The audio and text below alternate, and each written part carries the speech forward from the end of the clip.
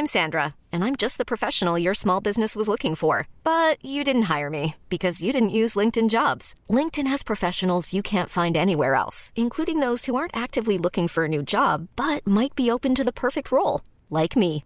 In a given month, over 70% of LinkedIn users don't visit other leading job sites. So if you're not looking on LinkedIn, you'll miss out on great candidates like Sandra. Start hiring professionals like a professional. Post your free job on linkedin.com/achieve today. Hold up. What was that? Boring. No flavor. That was as bad as those leftovers you ate all week. Keke Palmer here, and it's time to say hello to something fresh and guilt-free. Hello Fresh. Jazz up dinner with pecan-crusted chicken or garlic butter shrimp scampi. Now that's music to my mouth. Hello Fresh. Let's get this dinner party started. Discover all the delicious possibilities at hellofresh.com.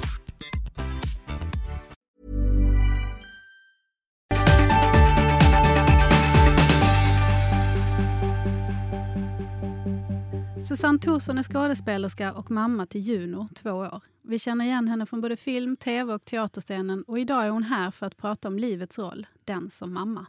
Susanne, vill du berätta lite om dig själv? Jag är skådespelerska och har jobbat med Malins härliga make Alex i bland annat Jönssonligan. Där vi var partners, eller vad man ska säga. Vi spelade gänget ligan. Och annars så är jag ju mamma till Juno som är 2 år. Vilket kanske är mer väsentligt i det här sammanhanget. Ja. Kan du berätta lite om livet som mamma? Ja, livet som mamma. Jag gör väl det de flesta gör. Jag går upp på morgonen väldigt tidigt. Fixar någon form av frukost och men vad ska man säga, rutiner. Ja. Men jag tänker på just den kombinationen att ha ett sånt yrke. För vi pratar lite grann om till exempel Alex som är borta rätt mycket. Kodjo är ju inte, jag vet inte om han per definition är skådespelare så, men han kan ju också vara borta i perioder. Är du borta mycket? Ja, det är jag ju. Men nu är hon ju som sagt bara 2 år. Ja. Och det första 1,5 året så var det inte läge att vara borta, kände jag. Nej. Utan då har jag ju varit väldigt mycket med henne. Och försökt hålla mig i Stockholm.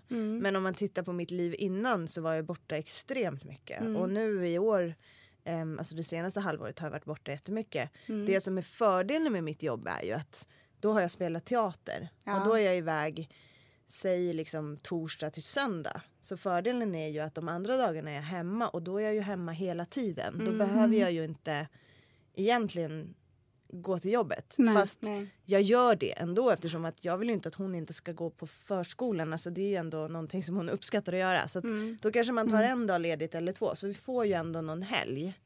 Och det kan jag tycka är väldigt, väldigt skönt. Att då kan man också med gott samvete vara hemma den dagen med henne och känna att okej, det är en tisdag. Men jag får vara ledig idag liksom.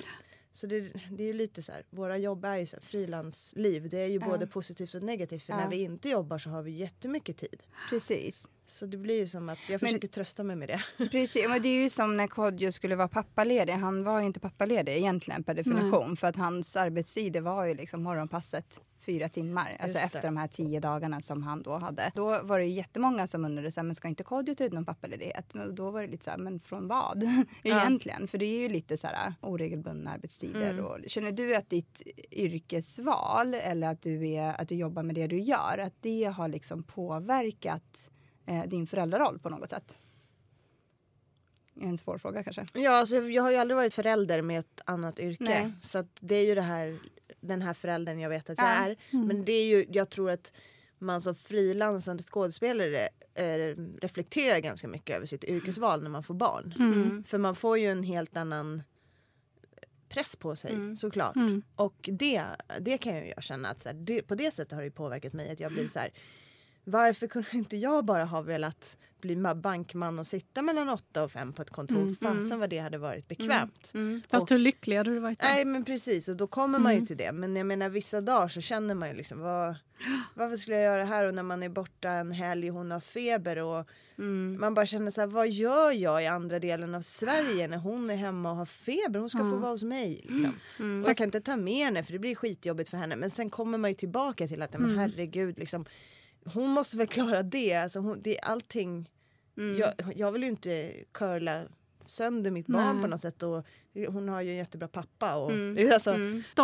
De kvalen som du berättade om nu, det här med att man är borta sådär, det har man väl egentligen i alla yrken. Alltså det har man ju som förälder, punkt. Oavsett vad man jobbar med. Och det tror jag det är så det är liksom, typiskt. Så brukar jag också tänka att så här, men nu är jag i den här situationen så då ska jag oroa mig för det här. Men vad hade jag oroat mig för om jag hade haft det där 8-5 jobbet? Samma saker fast inom andra ramar. Liksom. Ja. Det är ju så. Det är ju samma saker vi går och tänker på. Ja. Det enda sättet man skulle kunna jämföra det är om man hade haft båda typerna av jobb. Precis. Ja. Men jag tänker på som Junos pappa, han är ju regissör. Så att han är också lite liknande arbetsvillkor. Liksom så. Hur får ni ihop det? Nej, men vi har ganska bra fördelning än så länge. Alltså hon är 2 år. Så att vi vet ingenting ännu. Men som det har varit nu så var det... Han jobbade rätt mycket i början när jag var hemma. Och sen så nu har jag jobbat en hel del och han jobbat men jobbat i Stockholm. Okay. Så då har det ju funkat och vi är ju beredda på varandras yrken. Vi vet vad det kräver. Så att jag tror att det handlar väldigt mycket om att alltså, vi har alltid haft en ganska schysst inställning till varandra. Så jag skulle aldrig vilja att han tackade nej till något han verkligen vill göra. Och han känner ju likadant för mig. Och då handlar det ju bara om att så här, hur kan vi lösa det här?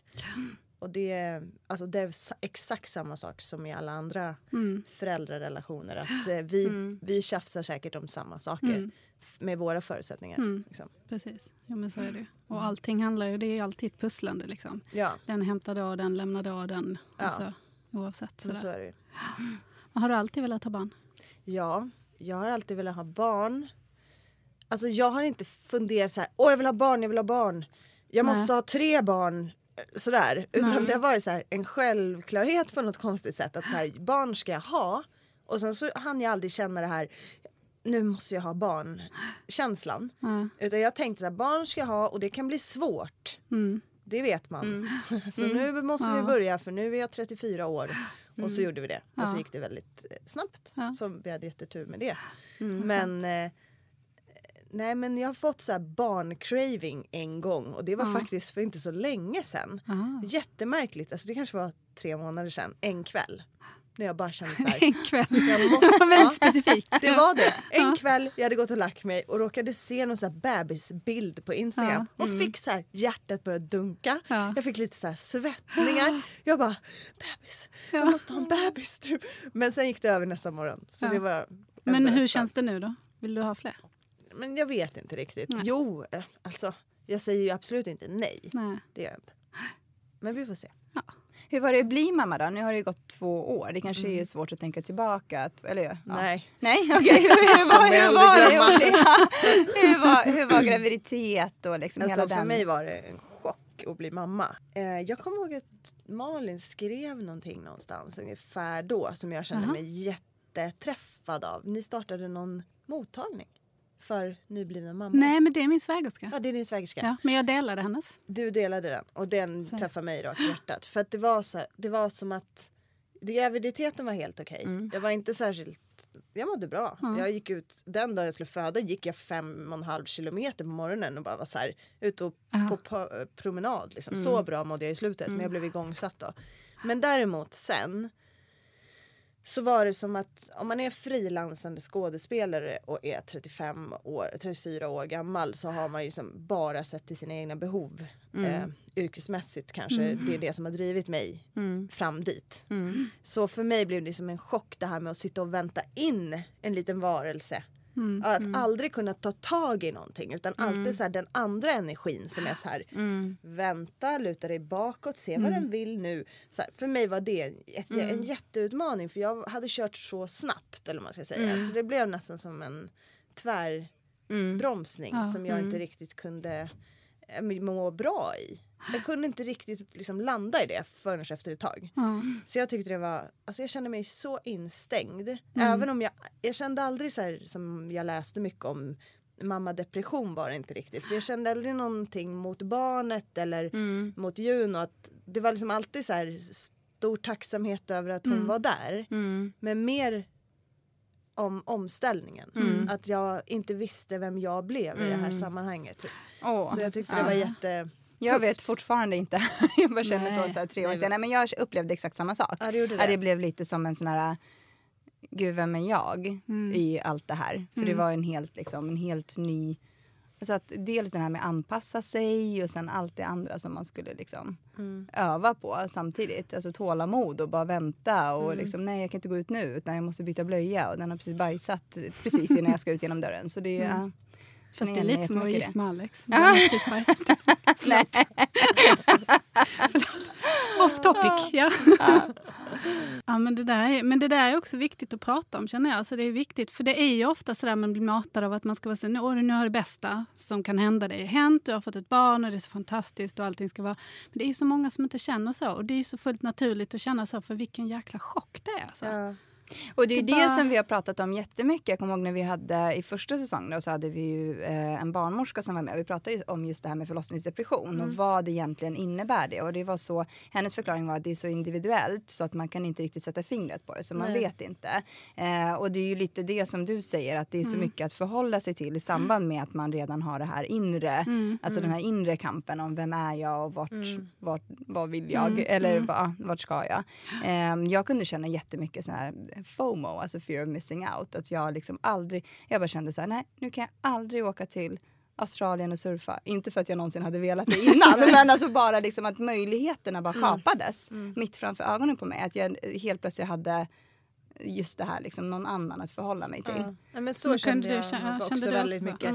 Men också att jag hade extremt svårt att förstå att så som det var första 3 veckorna, trodde jag det skulle vara för alltid. Och sen kom det 3 veckor till. Och så trodde jag, det här är mitt liv nu, punkt. Det kommer inget mer. Nej. Men det är precis det man tror. Det är det som är så farligt. För det förändras ju. Alltså jag som nu har större barn, en som är snart 11 och en som är liksom snart 9.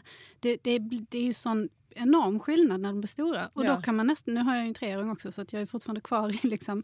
Men den här att man tror att det aldrig ska gå över eller att jag kommer aldrig kunna göra, nu kommer jag göra en massa grejer med dem. Det kan man ju när de är liksom yngre också, men ändå. Det här med att resa och sådär. Det är en helt annat samspel. Men jag känner redan det efter 2, när hon är 2. Det är ju en liten polare jag har. Ja, man kan kommunicera med liksom. Och det var inte som, alltså nu kan jag ju uppskatta bebistiden ännu mer kanske när man tittar tillbaka och man förstår hur kort den var. Då kan man ju känna, gud vad mysigt det var och sådär. Var det därför du fick din craving? Nej, men jag tror det lite grann. Också att det var lite sådär i början att jag kände, även om jag kunde titta på henne i timmar och bara tycka att hon var magi. Just den där känslan av att så här, lite också bara, men jag vill göra annat också. Jag vill inte bara göra det här resten av mitt liv. Vilket jag trodde att jag skulle då. Nu kan man ju känna så här, varför kunde jag inte bara chillat? Kunde jag inte bara så här, suttit där och känt att det var exakt det jag skulle göra just då? Och det tror jag det är ju en biologisk instinkt att man kanske, vissa känner så. Vissa känner så här, det är precis det här jag ska göra. Och den stressen jag hade inom mig från mitt jobb, tror jag mycket, gjorde ju att det inte riktigt fick komma fram. Så där tror jag bebisgrejen kom, att jag fick den där kvällen kände jag så här, nu skulle jag klara och njuta. Vad är det här? Typ. Tror du att det är därför folk säger så? Njut medan det varar, för den tiden är så kort. Ja, det är väl säkert. Att man har kommit till den insikten. Men det är också helt meningslöst att säga det till någon som inte har den insikten, eller hur? Alltså, för jag skulle kunna säga det till en nybliven mamma som sitter med sitt första barn nu. Hon skulle känna så här, skit väl jag i. Alltså, så känner inte jag alls. Jag kan inte relatera till det. Liksom. Nej. Jag kommer ihåg att Alex sa till mig så här, gå på bio, sov, gör det här. Han la upp en hel lista på så här, gör det här typ innan ni får barn. Och jag kommer inte, jag bara, fast jag har inget behov av det där. Nej. Och nu efterhand, nu gråter du. Varför lyssnade jag inte? Nej, fan vad jobbig Alex var. Han kom med listor och grejer. Vad är det här för något? Skicka över 5 pdf med punkter vi skulle. Sådana har han skickat till mig också. Presentationer. men vadå? Att han är den föräldern som säger till andra. Bara, nu ska fast du... det var ju fint menat. Jag tror att han menade väl. Han är inte sådär... Nej, min bild av honom har förändrats nu. Han är förstörd för evigt. Kommer aldrig komma över din tröskel. Nej. Men det jag var tror ju han fint menar väl. Men han Och han hade rätt. Det var bara att jag inte förstod att nej, du kanske inte har det behovet nu, men du kommer ha det behovet så gravt allvarligt så att du kanske bara ska göra det ändå. precis. Sova. Man förstod ju inte vad man hade innan, så att säga. Nej. Frihet är ju helt omöjligt att förstå. Det var det mest chockartade för mig, tyckte jag. Att jag liksom inte... För jag kunde finna mig ganska... Nu hade ju Alba kolik, så att den upplevelsen blev ju... Jag blev ju deppig av det. För jag var så himla säker på att jag skulle vara så cool. Och hon skulle bara hänga under min arm. Jag skulle bara gå ut. Och jag skulle ha så här sjal i håret. Och vara helt frigjord. Sjal i håret. Jag vet inte. Men jag skulle vara så här...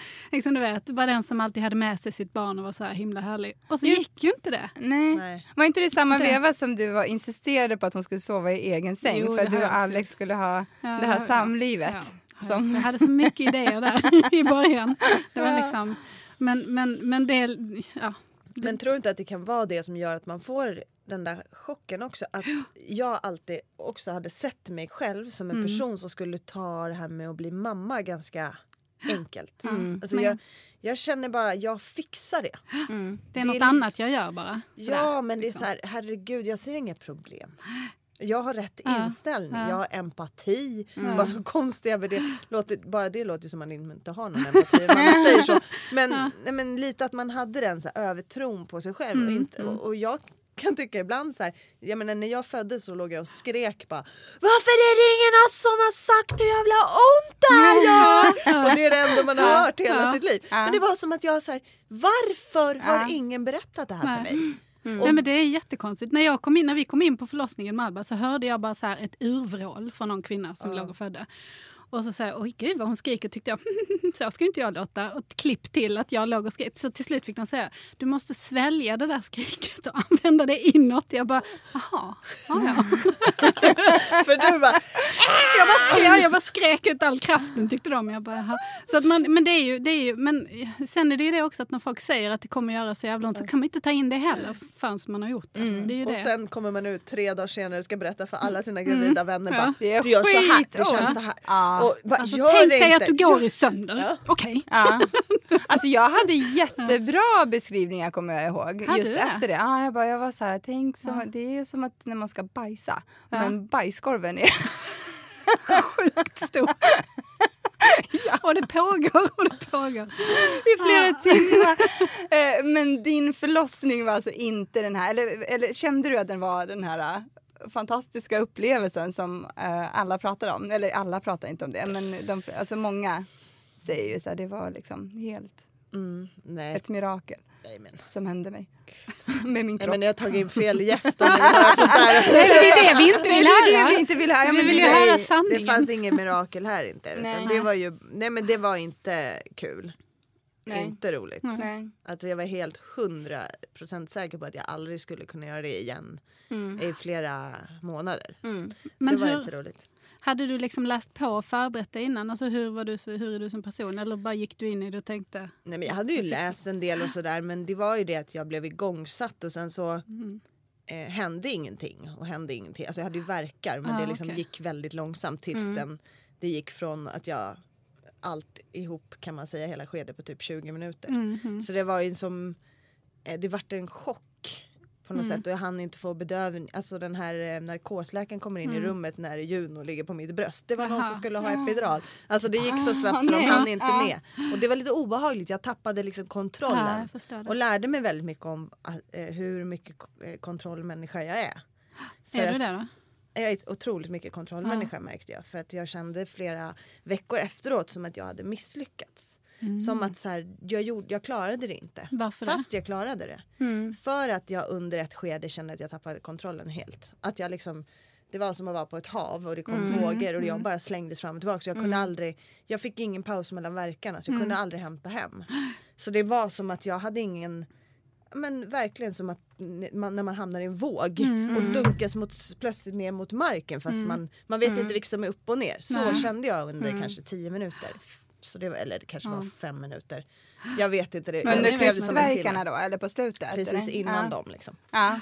Men så kände jag nog också att det var lite som att man blev liksom, alltså jag blev vänd och jag blev satt på knä. Alltså det var väldigt så här att det var de som gjorde allt det här med mig. Men för mig var det bara inuti. Jag låg på ett sätt. De vågade liksom inte flytta mig just för att det var så intensivt. Men det var inuti kroppen. Alltså jag tappade. Ja, men jag förstår det för jag mig. kände så just vid Alba också. Så kände jag så, för jag kommer ihåg att jag satt att jag är en av de här som tycker ändå att jag är ganska bra förlossningar. Men att det har varit en okej upplevelse. Men jag kommer ihåg att det var en punkt där jag satt, eller jag så halvsatt på något sätt. Och då så ville de ville absolut att jag skulle vara på sidan. Så de la mig på sidan, alltså precis som de gjorde med dig då, säger du, Olga. De liksom tippade mig på sidan. Då fick jag panik, för då tappade jag kontrollen. Och då, när jag kände att någon annan började bolla runt mig, då fick jag panik. Och då så såg de det, så de så här välte upp mig snabbt igen och så lyckades jag komma tillbaka. Liksom. Men jag kan fatta den där, för då fick jag verkligen känslan av att jag bara så här helt, jag tappade det. Liksom.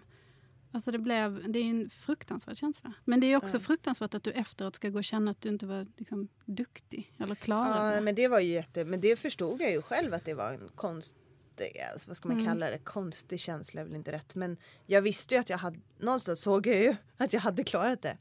Så jag har ju jobbat mycket med det. Att så här, varför känner jag att jag inte har klarat det? Men det kanske var massa andra saker som också dyker upp när man gör något sånt otroligt. Vad ska man kalla det? Men det är så från djuriskt, jorden. liksom. Ja, djuriskt. Så. Men det var en utmaning tycker jag. Och men nu skulle jag ju absolut kunna göra det igen. Men jag hade inte heller riktigt bilden av vad jag skulle få när jag var klar. Jag hade lite fel målbild. Liksom. Vad hade du för målbild? Nej, men jag hade nog inte... Jag menar, idag skulle det vara så otroligt lätt för att man känner att... Jag vet ju precis vad det är man får. Men jag hade ju inget barn. Nej. Och jag visste ju inte hur mäktig man skulle känna sig. Att man faktiskt har fött ett barn efteråt. Men just att nu skulle man ju bara kunna tänka på Juno. Så alltså jag säger inte att det skulle vara lätt. Det skulle säkert vara vidrigt i samma stund igen. Men någonstans men jag fattar vad du menar. Ansikte och tänka på en liten person. Ett annat fokus. Ja, men för det var ju också en sån sak som jag inte kunde relatera till, precis som det du pratar om. Att så när folk sa så här, det är värt det för att man får, alltså själva förlossningen, alltså när man pratade om det innan när man var gravid och folk skulle så här preppa en för det. Så sa ju folk så men det är liksom det mest fantastiska och så får du livets gåva, och jag undrade jättemycket över den här livets gåva och vad är det för någonting och varför är det så fantastiskt? Ja, men du bara, är det morgongåvan då? Ja, men exakt. Ja, men jag fattade liksom inte den grejen. Men sen, alltså, när jag fattade liksom hur man sen förhåller sig till det barnet som man faktiskt har fått var när jag blev gravid med Zoe, alltså mitt andra barn. Och jag hade panik över att vi blev gravida så snabbt igen. För att vi liksom gick på hela den här, du vet, men man blir inte gravid när man ammar. Typ så, vilket är en total myt. Men upptäckte vi sen. Och så visade jag att jag var gravid och då kommer ihåg att jag typ låg och grät som en tonåring som hade blivit på smällen och bara, jag vill inte göra det här igen, så här snabbt inpå liksom. Och då sa Kodjo så här, men det finns inga alternativ för att titta på Zion. Och det är det vi kommer få igen. Och då var det verkligen så här, det liksom, den reflektionen gjorde att jag fattade så men det var det folk liksom. För att man har ju redan livets gåva. Ja. Nu går du runt här. Ja, titta på mina gåvor som jag har fått av livet. Ja. När du hämtar på förskolan och de inte vill ta på sig. Det är så livets gåva.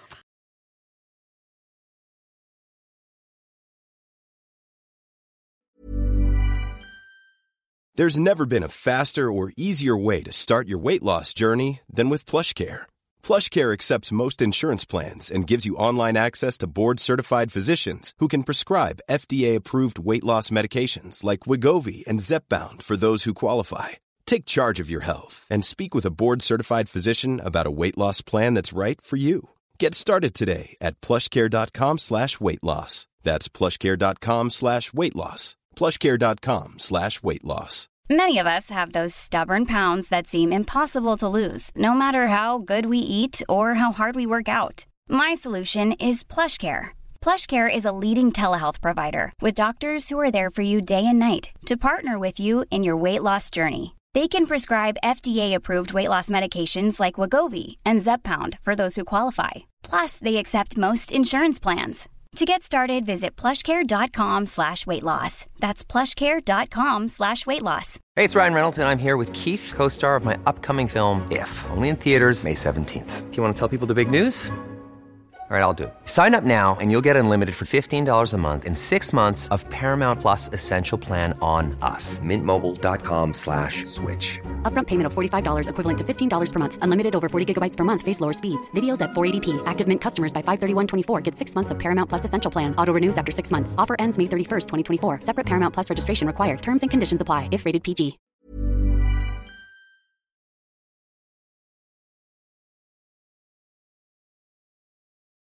Jag tänker på just det här med, i och med att du har det yrke som du har. Alltså skådespelare får ju ganska mycket verktyg för att kunna sätta sig in i andra roller. Det var det jag tänkte lite mer så här. Och nu har du ju kanske inte någonting att jämföra med. Men mer, alltså har det, tror du, hjälpt dig att komma in i mammarollen på ett annat sätt än vad liksom? Alltså det som jag kan tänka mig att man kanske har i mitt yrke i förhållande till andra yrken, det är att man jobbat extremt mycket med sig själv. Jag har ju kanske gått igenom min egen barndom x antal fler gånger än vad man behöver göra om man har en annan typ av jobb. Och har studerat mycket relationer såklart. Det är ju det vi gör och människor. Så där någonstans så har jag väl kanske en ganska klar bild av hur jag skulle vilja vara som mamma och hur jag tycker att man blir det. Men sen måste jag säga att få ett barn, för mig så var det som att hej, allt du har gjort tidigare i livet raderas. Alltså, det är ju ändå så här, nu har jag ansvar för den här lilla individen. Och nu ska jag göra det här bra. Liksom, då börjar man på ruta 1 igen. Sen nu idag så känner jag mig såklart mycket tryggare. Men så nu kanske, från och med nu och framåt, absolut. Det kan jag tänka mig att det finns saker som man har fördel av. För att jag jobbar med människor och jobbar mycket med... Och med känslor så också, ja, med känslor, absolut.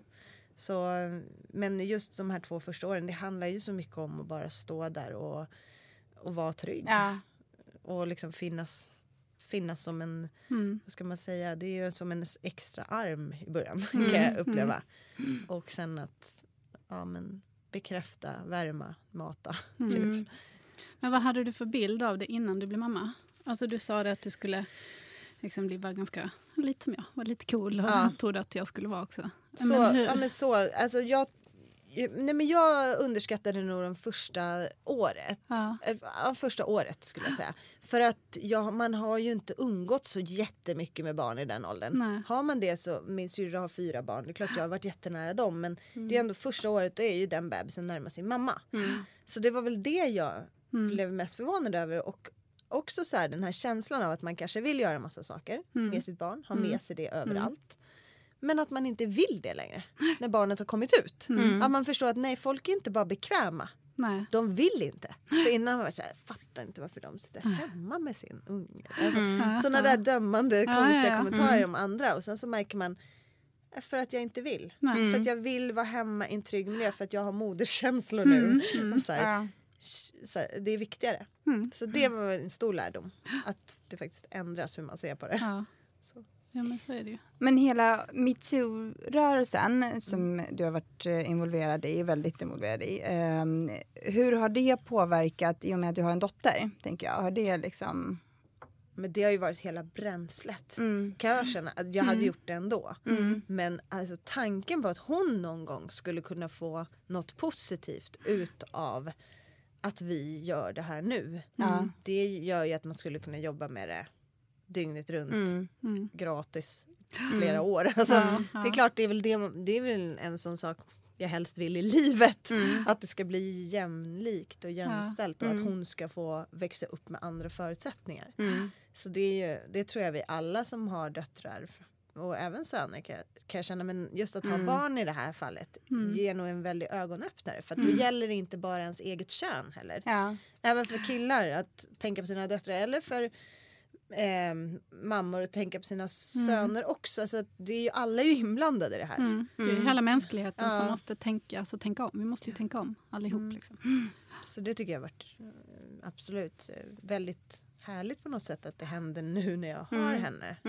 Efter att jag har fått barn. Är det något som du vet aktivt att du gör hemma för att förbereda henne liksom för framtiden redan nu? Eller är det något som du känner så här, men det här får komma sen? Jag tror det är oundvikligt. Ja, men hon var väldigt bra på att säga stopp från att hon var 1. För de gjorde det där hon började på förskolan och 1. Så då gjorde de det på förskolan. Hon pratade väldigt tidigt och då gick hon på en annan förskola. Och där var de så här, tränade jättemycket på det i början. Och den grejen försöker jag liksom låta henne hålla i. Och även att hon är väldigt, som sagt, väldigt pratglad och öppen. Men hon är otroligt reserverad först. Hon har mycket integritet och skannar av. Liksom. Och det är inte en grej jag vill att hon ska ta bort. Som man instinktivt känner. Om hon skulle vara här nu så skulle jag känna så här: prata med Malin, krama Malin. Man håller på med allt det där. Det gör man ju. Ja. Och nu bara är jag så här: det är så bra att hon inte bara slänger sig i armarna på någon. Utan att det får ta sin lilla tid. Så sådana där grejer tror jag att jag aktivt försöker tänka på. För det är inte det jag egentligen skulle vilja. Det är Men jätte- jag är superglad att hon gör så. Och att hon är så att uppmuntra att du behöver inte. Och just det här med stopp. Att okej, men säg bara stopp. Om någon puttar dig eller om någon ska klappa dig. Säg stopp. Och det gör hon ju. Så jag ser att hon gör det. Så sen i tonåren får man väl försöka hitta någon balans. Inte mot mamma. Nu pratade vi om andra människor här.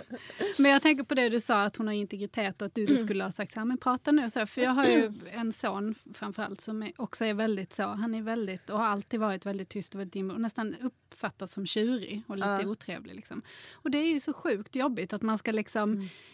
för att samhället eller andra människor, att man då ska tvinga honom att vara någonting som han inte alls är och där inte han alls är bekväm. För han kan också komma igång och prata. Det vet ju du, Olga. Men det är så himla fint. Är det Elias? Ja, okej, jag tänkte på Louis. Men... ja, men han kan också vara lite så, men han är ändå lättare. Elias har ju varit otroligt liksom så.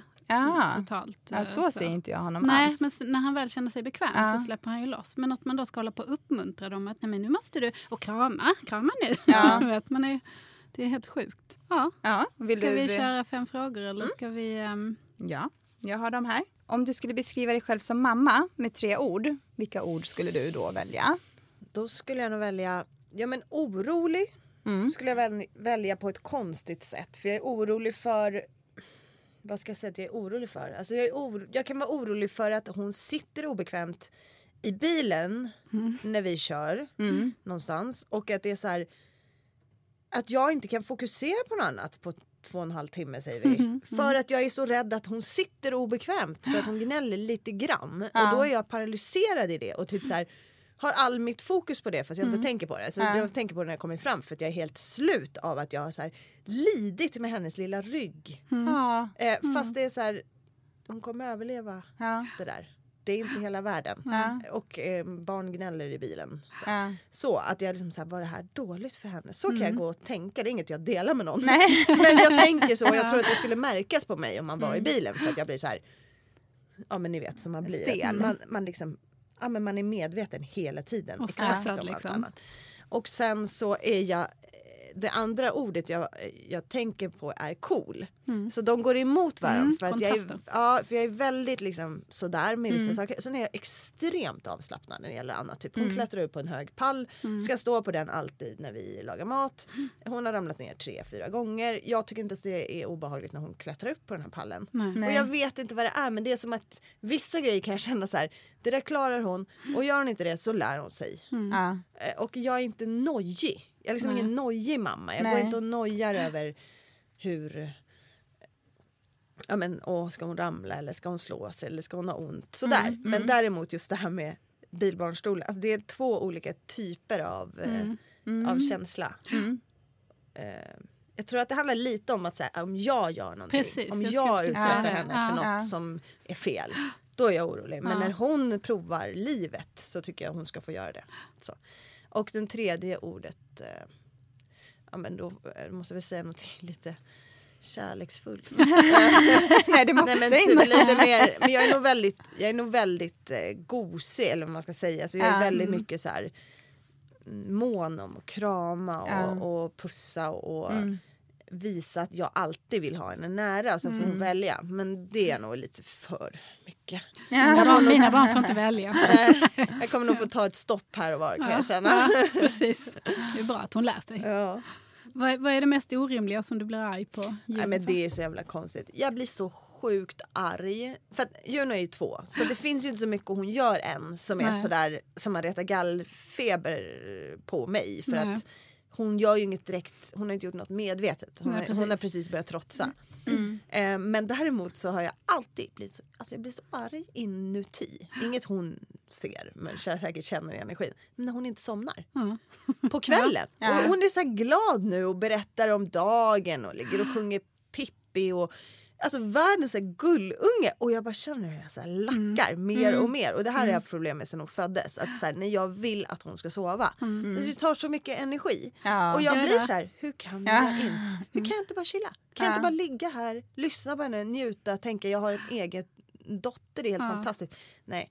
Och då blir ju min energi jävligt oskön, vilket hon känner. Så det går inte snabbare för henne att somna. Nej. Så de där grejerna har jag gjort. Men det är ju ofta så att när man vill att de ska somna, då somnar inte de. Nej. Men då är man ju också, det är oftast för att det är på slutet av dagen, man är så trött. Man behöver bara få liksom, ofta kanske gå och äta.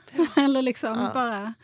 Ja, men göra någonting själv. Så är det ju. Men så blir jag så här, okej, vad är det viktigaste i mitt liv? Det är hon. Om hon vakar en halvtimme mer, gör det mig någonting. Så därför försöker jag liksom jobba med tankarna. Men det hjälper ju inte. Alltså, när man är på det humöret så finns det inte.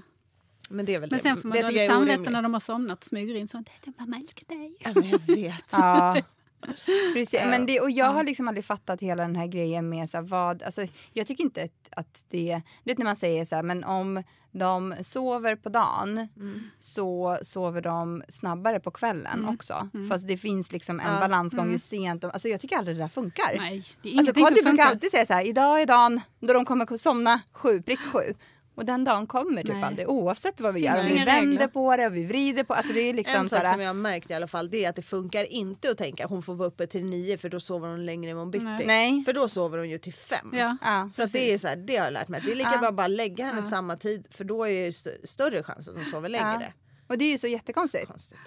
Det tillsammans med när Alex säger, men han är så gullig, låt honom vara uppe och titta på det här tv-programmet med oss. Och sen klipp till att han springer runt vardagsrumsbordet och bara skriker rakt ut för han är så övertrött så han inte kan. Han har fortfarande inte lärt sig, Alex. Alltså. Det är mest Alex du egentligen han är svårast uppfostran. Han är mer barn än barnen. Jag brukar också säga det, att jag har 3 barn. 4 då. Okay. Om du skulle beskriva dig själv som en maträtt, vilket skulle det vara då? Det är ju så konstigt. Alltså, jag är en gulaschsoppa, fräscht. Nej. Alltså Kodjo var en calzone och Alex var en taco-middag. Nej, men jag tänkte ju på bakelser direkt. Ja, det får det vara. Jag var också en bakelse. Men jag vill ju vara, egentligen om vi säger så här. Om du ser hallonbakelse så kommer jag älska dig. Nej, okej. Egentligen så tänker jag så här, det jag helst vill vara, för att det jag tycker är godast är semla. Men jag vill liksom inte vara det. För jag vill inte vara så här, en bulle som man skär sönder och sen gröper ur och lägger i någon geggamoja. Alltså det är inte så här. Och så grädde, liksom, det känns inte som jag. Så då blev det en chokladboll. För jag tycker liksom att de är så här, ja men de ser väl rätt snälla ut. Men lite så här krispig yta ändå. Alltså de är kanske inte helt... Men sen inuti är det ju typ bara en massa röra. Är det kokos, lite kaffe i det. Är det kokos eller pärlsocker på? Pärlsocker helt klart. Pärlsocker. Så det är lite så här, det kan vara lite taggigt. Okay. Men det är nog jag. Så här, men mjuk inuti? Ja, rörig inuti och kaffe är viktigt. Men också väldigt god. Alltså, snäll och god. Man får ju säga snälla saker också om sig själv. Det tycker jag absolut att man ska göra. Vad är det roligaste och tråkigaste att göra med Juno? Alltså det absolut roligaste tycker jag är att göra grejer som jag själv älskar att göra, fast med henne. Alltså jag är helt liksom besatt av fjällen och åka snowboard eller vara uppe, vi har en stuga där uppe där jag har varit hela mitt liv. Och det är ju, alltså att vara där med henne nu och kunna åka snowracer och hon ska få åka slalom nu och så här. Det är ju, finns inget roligare. Nej. Det tycker jag. Ja. Och sen så, men det är väldigt mycket som är roligt att göra med henne nu. När hon börjar bli så här att man har en kompis med sig. Så allt man gillar själv blir dubbelt så roligt när hon är med liksom. Men sen så tänker jag det tråkigaste, alltså det tycker jag är förutom så här rutiner som man bara byta blöja, liksom, det är inte särskilt kul. Men kan ju ändå vara mysigt på sitt konstiga sätt ibland. Ja, ibland faktiskt. Jag håller med om det. Inte precis när man ska ut genom dörren. Nej, den är så jobbig. Eller sen man kommer till förskolan och man bara, hon har just bajsat. Och man bara, nej. Då är det så här, Men jag tror att de väntar. Ibland. För de vet skulle att jag man också kommer. gjort. Jag tänkte väldigt mycket så här, jag ska bli en sån morsa som går all in typ i lekparken. För det kommer inte vara kul i lekparken. Utan man måste ge sig hän. Och bara gilla läget och tänka, jag kör allt en halvtimme så jag går hem. Det har ju funkat sådär. Alltså på riktigt, den här årstiden. Alltså. Man hämtar, hon bara, jag vill gå till lekparken. Och man är så här, inte idag gumman. Och så känner man, jag kan inte göra så varje dag. Så att gå till lekparken i det här vädret, jag vill bara säga att det är så här snöblandat regn, slask, typ minusgrader, men ändå helt plaskvått. Allting är typ is eller gyttja. Och stå där och så här, bara tänka på att man måste tvätta igen. Alltså, den grejen tycker jag är sjukt tråkig. Eller att de blir så blöta så att de sen när man går hem så börjar de skrika för att de fryser. Ja, och så ska man ta av kläderna hemma. Så det känns inte som en bra process. Liksom. Nej. Så där parerar jag mycket med, nu med mutor. Det är bra. Varm choklad typ, framför brasan. Eller så här, jag börjar med det redan när jag kommer till dagis. Men idag tror jag tyvärr att jag inte kommer lyckas med det. Just idag också. Kinderägg funkar alltid för mig. Det är bra. Glass. Vi får kinderägg om vi går hem på en gång. Jag kör glass. Finns glass. Vad vägrar du att ställa upp på när det gäller bilden av hur en perfekt mamma ska vara? Det är väldigt mycket, känner jag. Att jag inte har det i mig alls. Jag har aldrig varit sån som har, även om kanske i efterhand jag kan tänka så här, varför kunde jag inte tänkt på det där, för då hade jag varit bättre i de andras ögon. Så är jag väldigt impulsiv som person, alltid varit innan jag blev mamma med att jag gör grejer bara. Och sen så plötsligt bara, oj, nu uppfattas jag kanske sådär eller men så har jag, alltså det kommer inte gå att forcera det, utan jag är så här, jag går på känsla väldigt mycket. Jag kommer liksom inte ha dåligt samvete för att jag kommer till dagis sist. Så här, eller jag menar, jag vet ju, har jag dåligt samvete mot något, då har jag ju det för Juno. Så här. Nu har jag inte träffat Juno på 3 dagar. Alltså så, men inte liksom den här grejen med fröknarna och de andra föräldrarna och hetsen. Och jag kommer aldrig vilja, jag kommer inte ställa mig och jämföra mig med de andra föräldrarna på det sättet. För jag vill inte gå in i den dörren. Så här. Men sen så kanske jag skulle kunna få dåligt samvete för Junos skull. Men inte liksom den här hetsen. Och sen tror jag överlag att jag är ganska dålig på det här visa upp mammadelen, som jag tycker är mycket bilden av hur man är en härlig mamma. Att man liksom bakar jättemånga olika sorters kakor till kalaset till exempel. Eller att man har ett perfekt kalas. Och man vill ha så här en instabild på sitt kalas. Och sånt. Det kommer inte jag klara att göra. Och jag kommer inte heller, jag kanske kan baka kanelbullar och så blir det köpkakor. Så. Alltså, det, också för att jag bryr mig faktiskt inte vad någon tycker om det. Nej. Så. Men däremot så tycker jag ändå det här med att du, alltså, nu ska man ju inte jämföra så, men till exempel jag skulle aldrig gå ut till en lekpark i det här vädret. Med barnen. Nej. Alltså jag aldrig, tror jag. Jag skulle hellre göra någonting annat. Men och då blir det lite så här, men det är ju för att jag inte vill. Fastän barnen kanske vill. Och det tycker jag liksom, för mig blir det så här, men gud vilken perfekt mamma att du gör det. Men alltså, att du ställer upp på det. Mer om mina egna värderingar. Alltså, så här, det är det jag menar lite, att jag går mycket på min känsla. Och det är så här, för mig, så jag älskar natur, jag älskar fjällen, jag älskar, alltså, så här, då blir det liksom att det finns någonting lite exotiskt med det. Så det är inte så totalt lidande.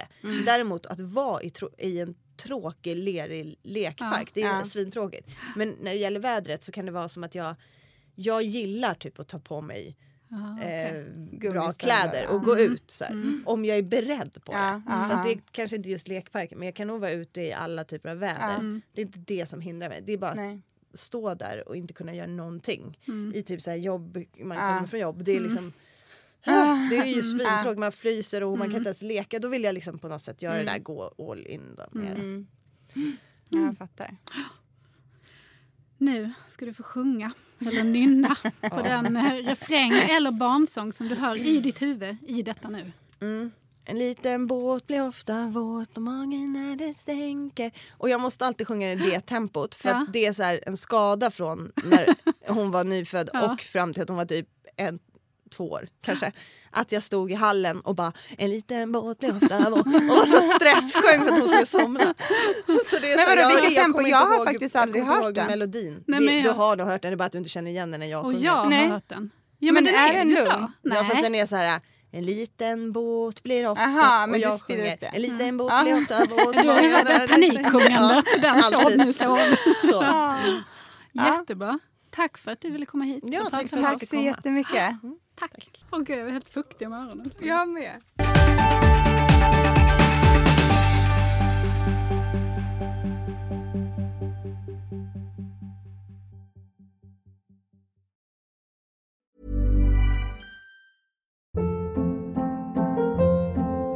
Hold up. What was that? Boring. No flavor. That was as bad as those leftovers you ate all week. Keke Palmer here, and it's time to say hello to something fresh and guilt-free. Hello Fresh. Jazz up dinner with pecan-crusted chicken or garlic butter shrimp scampi. Now that's music to my mouth. Hello Fresh. Let's get this dinner party started. Discover all the delicious possibilities at hellofresh.com. Planning for your next trip? Elevate your travel style with Quince. Quince has all the jet-setting essentials you'll want for your next getaway, like European linen, premium luggage options, buttery soft Italian leather bags, and so much more. And is all priced at 50 to 80% less than similar brands. Plus, Quince only works with factories that use safe and ethical manufacturing practices. Pack your bags with high-quality essentials you'll be wearing for vacations to come with Quince. Go to quince.com/pack for free shipping and 365-day returns.